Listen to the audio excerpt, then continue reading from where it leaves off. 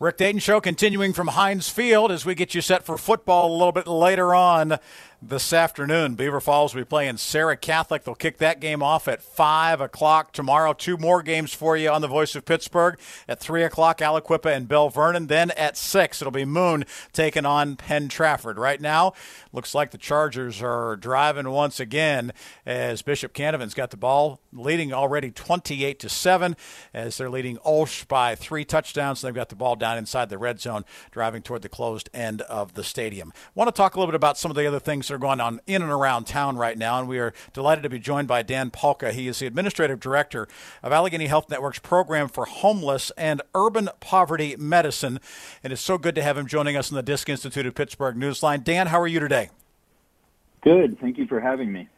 Dan, I look at the field right now, and you can see the goalposts with the wind. It's just sort of the goalposts are moving around, and the flags on top of them are too. We've got temperatures that are in the 30s. We've got snow flurries and things like that. It certainly is no time to be dealing with homelessness. It's no time to be dealing with addiction and things like that. And obviously, we think about it being the holidays too. What exactly does your program do for those populations who are at risk in the downtown area? Yeah, no, it's certainly the probably most dire time of the year for people who are unsheltered, that's for sure. Our program is really a continuation of services that have existed for a long time in the city. Luckily, we've had a lot of organizations do really great work. At AHN, we're really focused on a couple of things, most importantly, making sure that people who are living outside or people who are, in precarious housing situations have access to health care. We recognize that if you don't have housing, it becomes very difficult to maintain your health. So that's one of the most important things about our program. And the other is making sure that individuals who have those health conditions out on the street are not, because of their situation, being needlessly criminalized for experiencing those conditions out in public.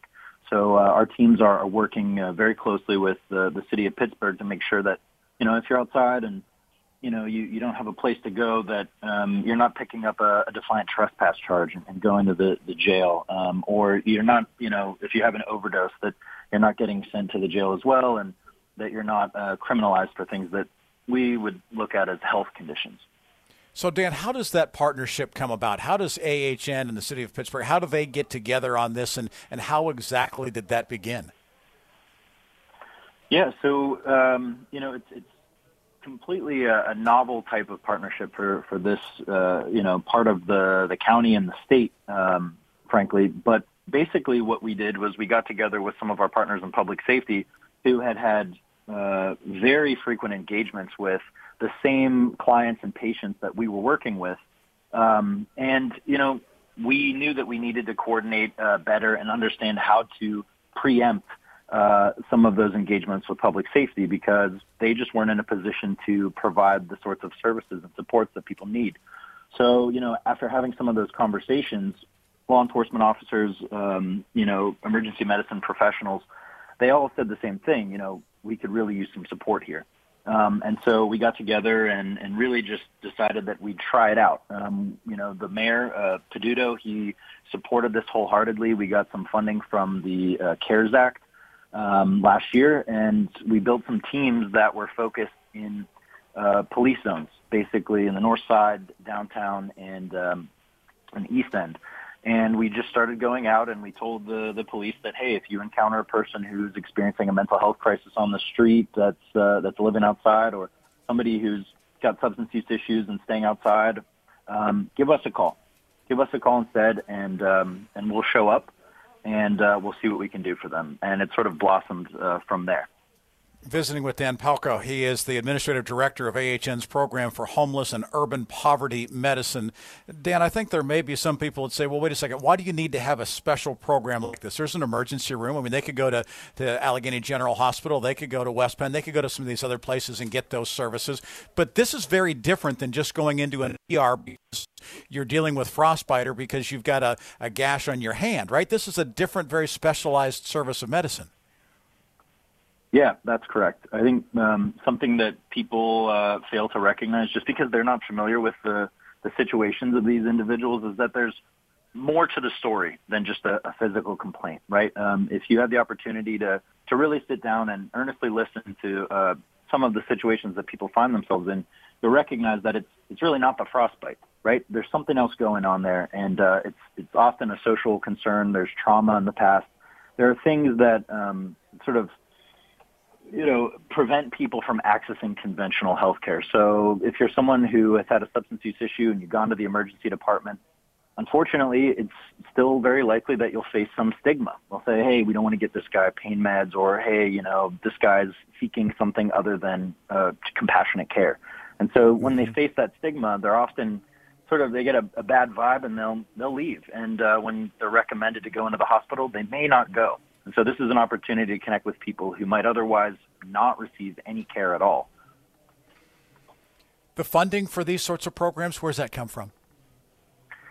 So currently we're funded by the CARES Act, which is federal funding that's come through a program called ESG-CV that was put forward to mitigate the anticipated increase in homelessness after COVID. And now we're moving into a cycle with the American Rescue Plan that's also federal funding, and both are allocated by the city of Pittsburgh to Allegheny Health Network. Dan, I know that when I worked in news in Huntington, West Virginia, that Marshall University's medical school, for instance, if you committed to go to Marshall and said that you were going to go into rural medicine, that there could be some things as far as student loan debt or med school debt being forgiven and things like that. That's a specialized area that they need there. Do we need to have more of this almost city-type medicine, if you will, here in a place like Pittsburgh?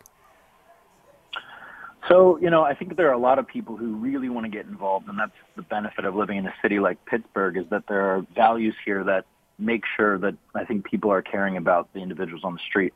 I think the important thing is that we look at, rather than creating more and more programs or individuals being involved, figuring out how we can get the ones that are already doing really great work talking. So we have two massive health systems in the city and the county right now, and figuring out ways to get those two healthcare giants who have a lot of resources talking together, being able to talk about shared patients that they have, will go a long way. And I think the new shelter on 2nd Avenue is a perfect example of that sort of collaboration at work.